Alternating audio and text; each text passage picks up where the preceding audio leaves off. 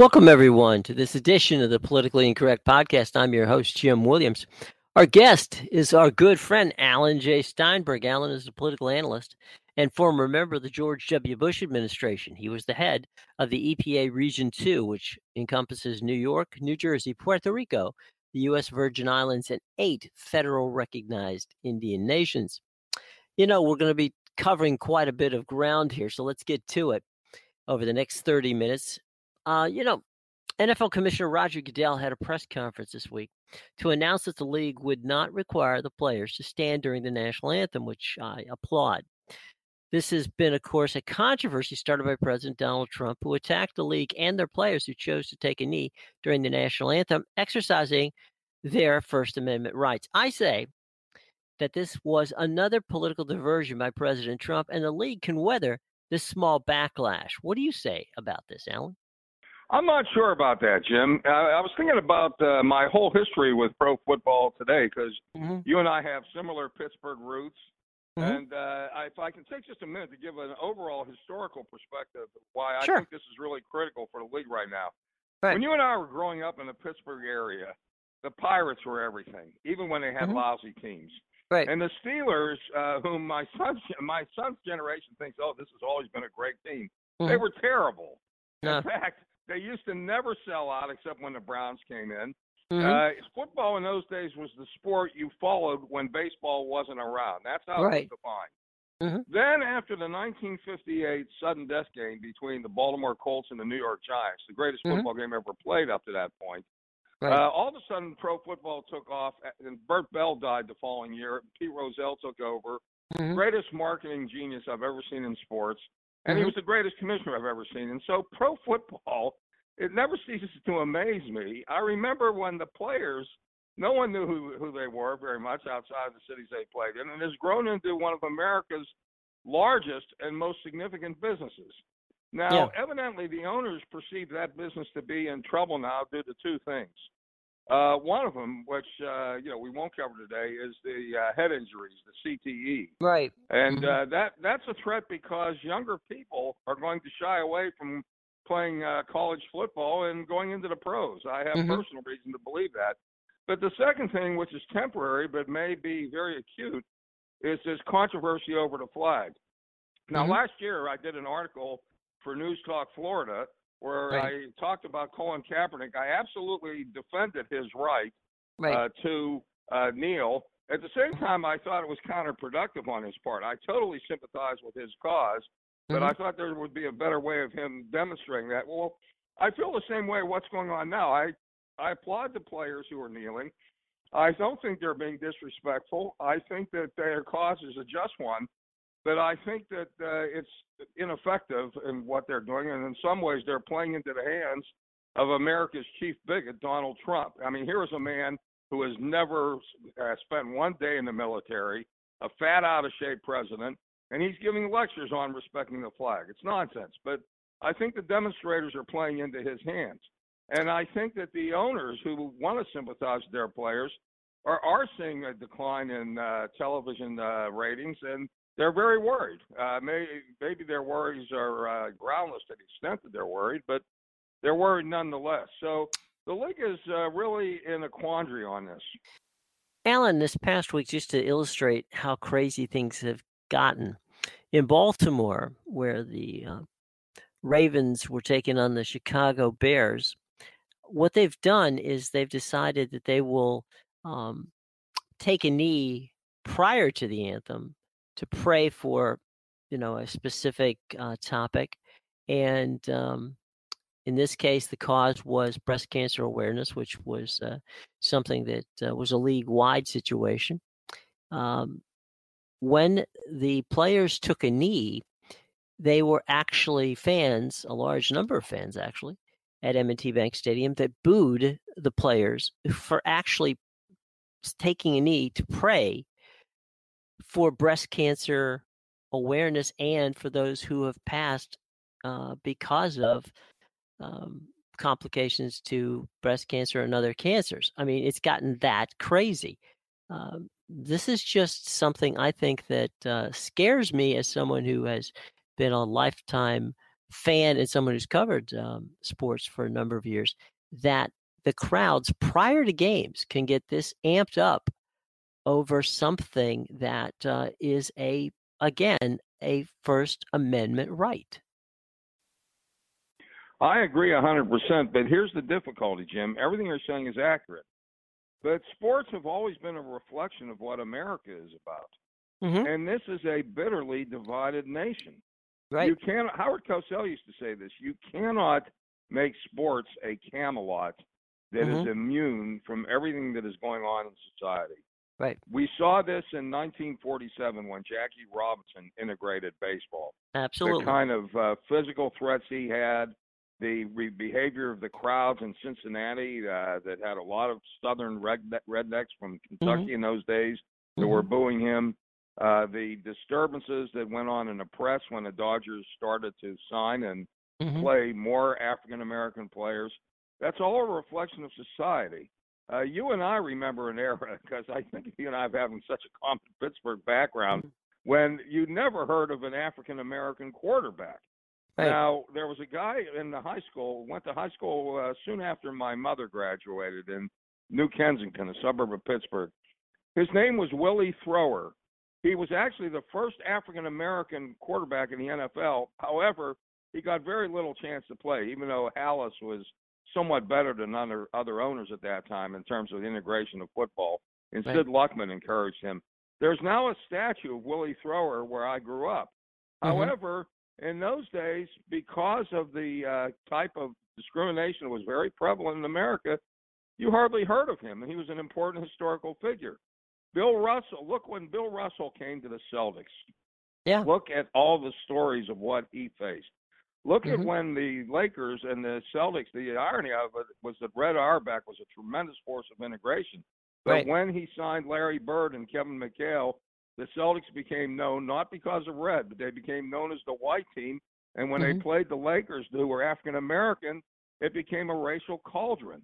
We cannot separate. What you're saying is sad. I have no solution for it. But unfortunately, sports will always be a reflection. The athletic arena will always be a reflection of what is going on in greater society. I don't know what to do about that. Yeah, I know it's a tragic situation. I think what we need to do is look at what's going on in the inner cities and hope to try to work on that. But to take your point one step further, as you recall, when Branch Rickey left the Dodgers, he went, of course, to the Pittsburgh Pirates. He went to the Pirates, yes. Now, one of the things that he did when he was at the Dodgers was they had this young kid who they had just signed by the name of Roberto Clemente. Yes, and I know the story about how he was signed. It's very interesting. Okay. Roberto was signed. Well, the Giants wanted to sign Clemente, and they would have played him with Willie Mays. Right. And that would have really threatened the Dodger attendance in New York. They wanted to play him with Willie Mays and Don Mueller. Right. And the Dodgers found out about it, and they said, no, we've got to sign him. So they signed him before the 54 season. And they signed him for a bonus, which meant that he was unprotected in the draft, and that's how the Pirates drafted him. But the Pirates found out about him. Branch Rickey wanted to get Joe Black, who was at Montreal at the time. He sent Clyde Sukaforth, who had been his coach in Brooklyn. He sent him down to scout him, and he said, I don't know about Black. He said, but I just saw this guy in right field throwing line drives in. He's going to be your number one draft pick. Yeah. And that's how Roberto became a bucko. But having said that, what you said is right on the money, is that at that time there was a quota system in the major leagues. They could not have brought Roberto up for another reason, which is why they assigned him to Montreal. They had Sandy Ambrose at the time, who won the only World Series the Dodgers won in Brooklyn because of his catch in '55. And they made the decision to bring up Ambrose instead of Clemente. So those quotas, what you and I are saying, we're on the same page. Right. Those quotas were a reflection of America at that time. You never saw a black star on television at that time. And unfortunately, what is going on, let me make this clear, and I will not back off this. What is going on with these disturbances is a reflection of Donald Trump's America, where he is dividing race against race, class against class for his own political advantage. That is a reflection of what's going on.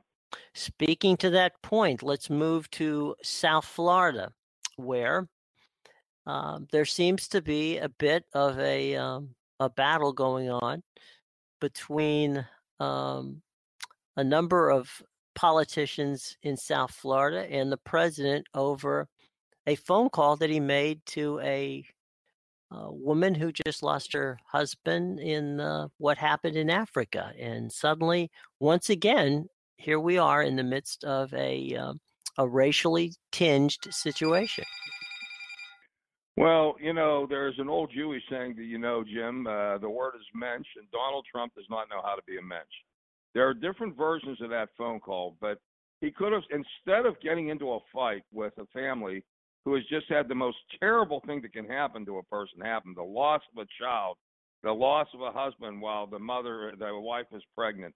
Instead of saying, look, I'm going to call her and I'm going to say, I didn't mean to offend you in any way. I'm sorry if you were. I hope you'll forgive me. And your husband did great things for America.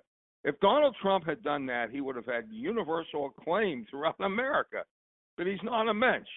He's not a gentleman. He is a mean-spirited individual. And now he is in this total vituperative contest with a family. It's unseemly. It's undignified. It's offensive. It further polarizes America. He has this predilection for getting into scrapes with African Americans. You saw this. He called the football players SOBs, except he used the words.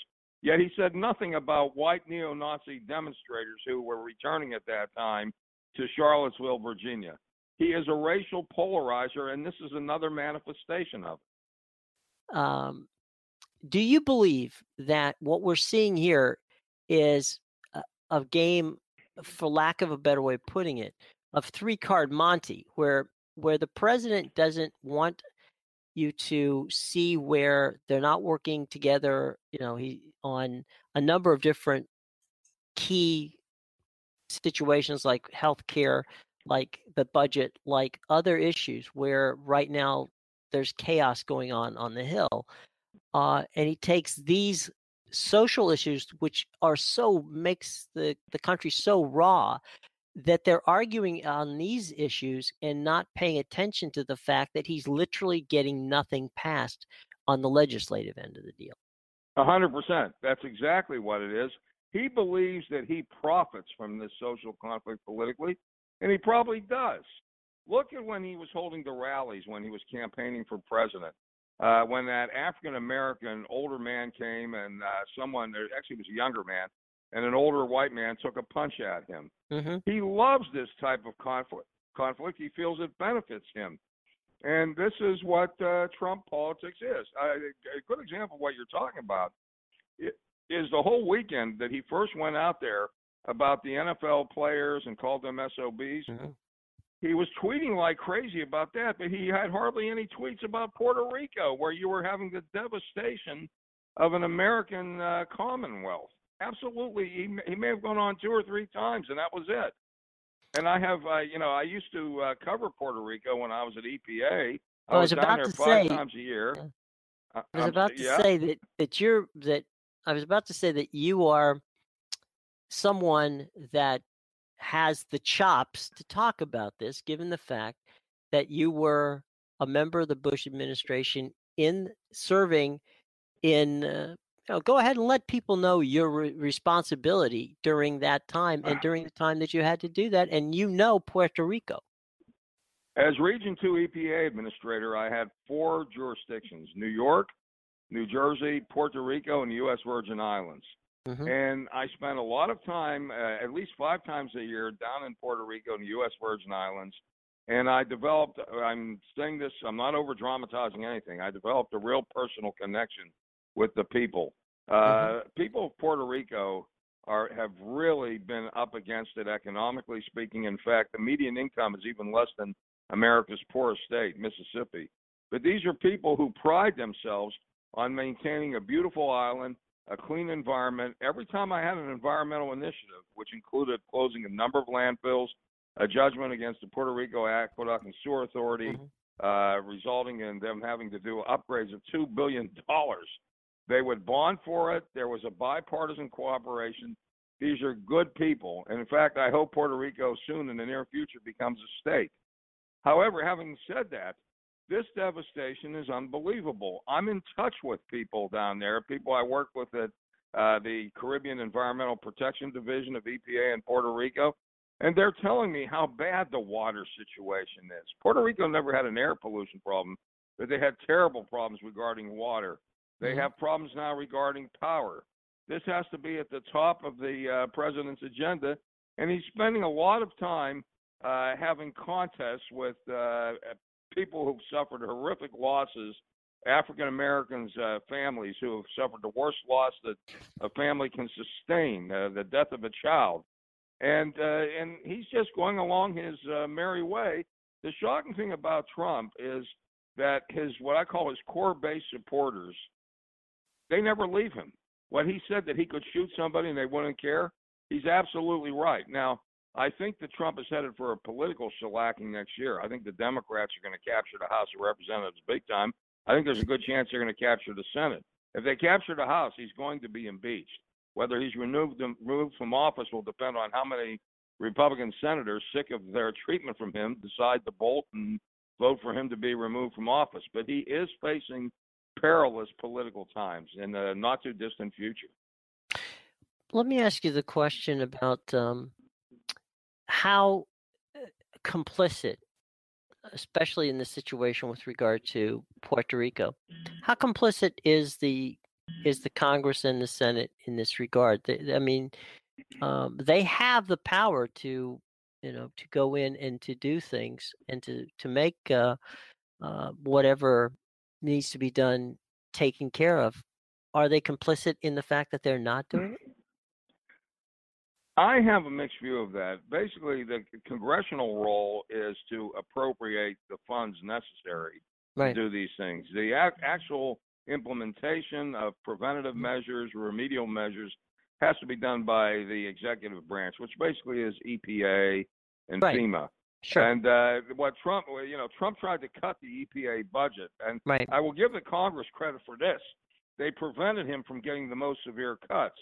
However, they can't stop him from things like eliminating the Clean Power Plan, which not only is a problem with climate change, coal is air poison. All of a sudden, Scott Pruitt is exalting coal. Scott Pruitt is an environmental menace, and coal is pure air poison. There's nothing that motivates me more than limiting, and in fact, eventually eliminating the usage of coal and substituting for it nuclear power or renewables of various forms. Well, you and I came from an area where coal was king, and my grandfather was a coal miner. My grandfather died from black lung. My uncle ran coal mines in the state of West Virginia and lost hundreds, unfortunately, of men who, to mine cave-ins. Denora, 1948. Sure. There were 11 people died. Number of people in West Virginia and other places that passed away. I've always wondered, why not wind? Why not solar? There's plenty of land over there. There's plenty of opportunity where you could begin that changeover. For those of you who are not familiar with how good wind is, and obviously you are, Alan, I strongly suggest taking a trip to Southern California. Drive between Los Angeles and Palm Springs, and you will see firsthand how 1/3 of Southern California gets their electricity. The problem with wind, and you're right, it is a good clean power, as is solar, is there is a significant expense involved because you can build a nuclear plant on something like 1.6 acres. It takes you 80 acres for a solar facility and something like 200 acres for a comparable wind facility. But they should be encouraged. But I actually think the best course for government now should be the encouragement of nuclear power and also natural gas, because natural gas is far less of a pollutant than coal. Coal is just like burning poison in your air. It is a terrible threat, not only in terms of climate change and the greenhouse gas effect. It's even more of a health threat. Let me ask you a quick question about someone who I have great respect for, someone that we've both had occasion to chat with.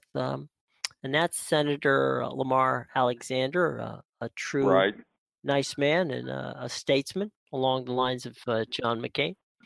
He and Patty Murray have come together with what they hope to be a bipartisan fix, not a solution, but something to get the ball rolling along the bipartisan role of getting healthcare back in the on track. And right now, we're going to see how if people can do something along bipartisan lines as opposed to going on party lines. What are your thoughts on what you see or what you know of Lamar Alexander and Patty Murray's legislation? Lamar Alexander was a great friend of one of my favorite people, perhaps my all-time favorite person in New Jersey politics, former Governor Tom Kean.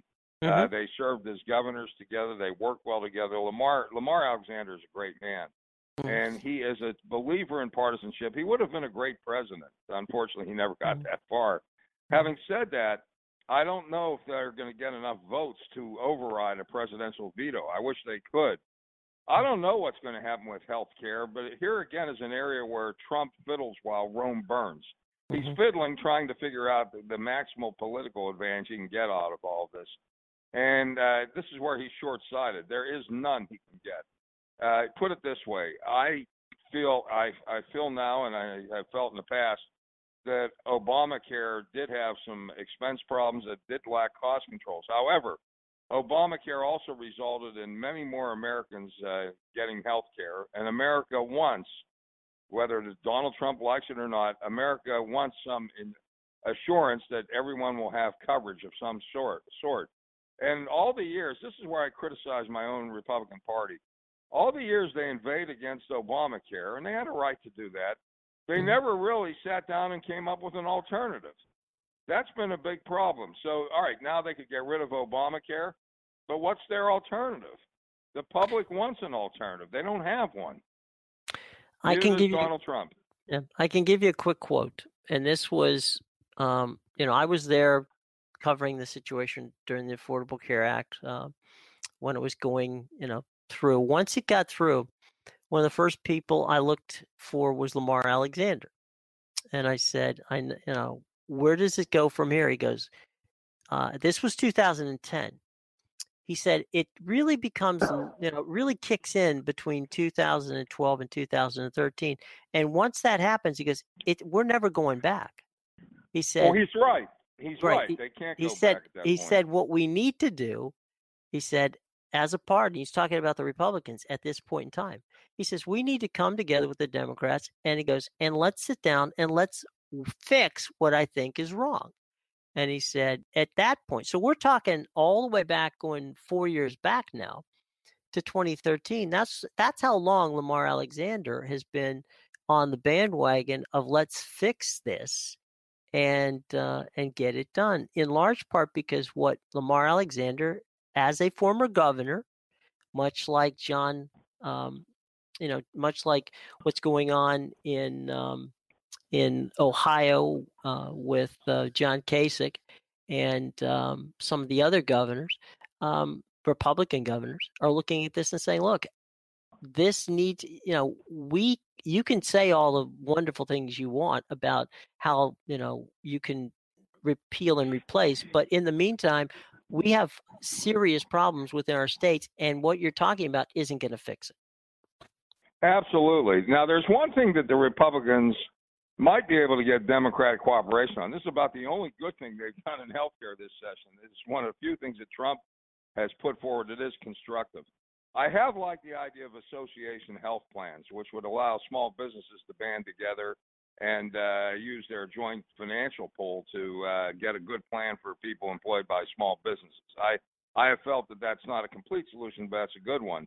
Unfortunately, for Trump, healthcare, despite all of his protestations of he wants bipartisanship, he loves conflict. He feels conflict benefits him.